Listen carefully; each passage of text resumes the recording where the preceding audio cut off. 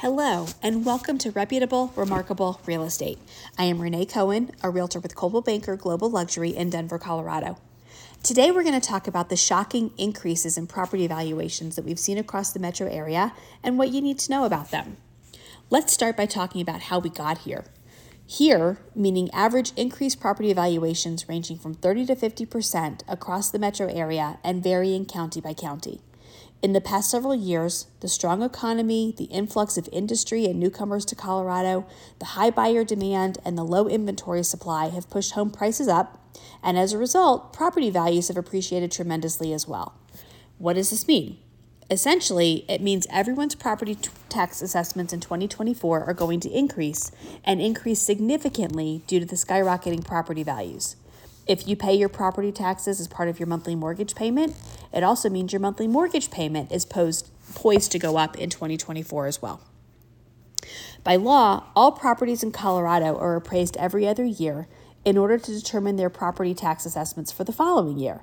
The appraised values for this assessment cycle are based on comparable properties which sold between January 1st, 2021 and June 30th, 2022. One thing to note, these property valuations have no bearing on current market value because they're based on comparable sales that are older than those that are used to determine current market value. What might be done about these high property valuations? The good news is that the governor, the counties, and the state legislature are working to alleviate the extreme tax increases, and they hope to have a proposal on the November ballot. However, there are things homeowners can do now to try and lower their tax burdens before the assessments are levied in 2024.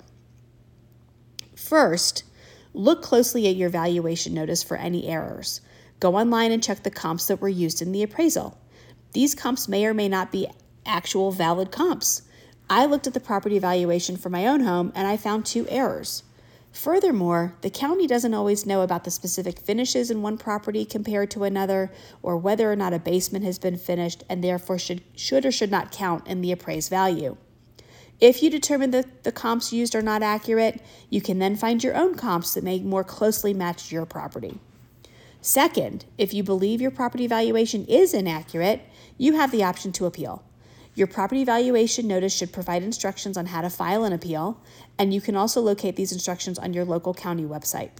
Keep in mind there is a deadline to appeal, which is June 8th, 2023, and you will need to provide comps to support your appeal and the lower valuation you are hoping to substantiate. If you are shocked, frustrated, and/or concerned about your property valuation, I am happy to help you.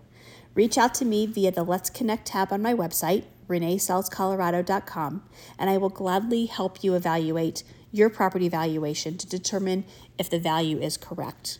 I hope you found this information helpful. Feel free to reach out to me on my website, and until next time.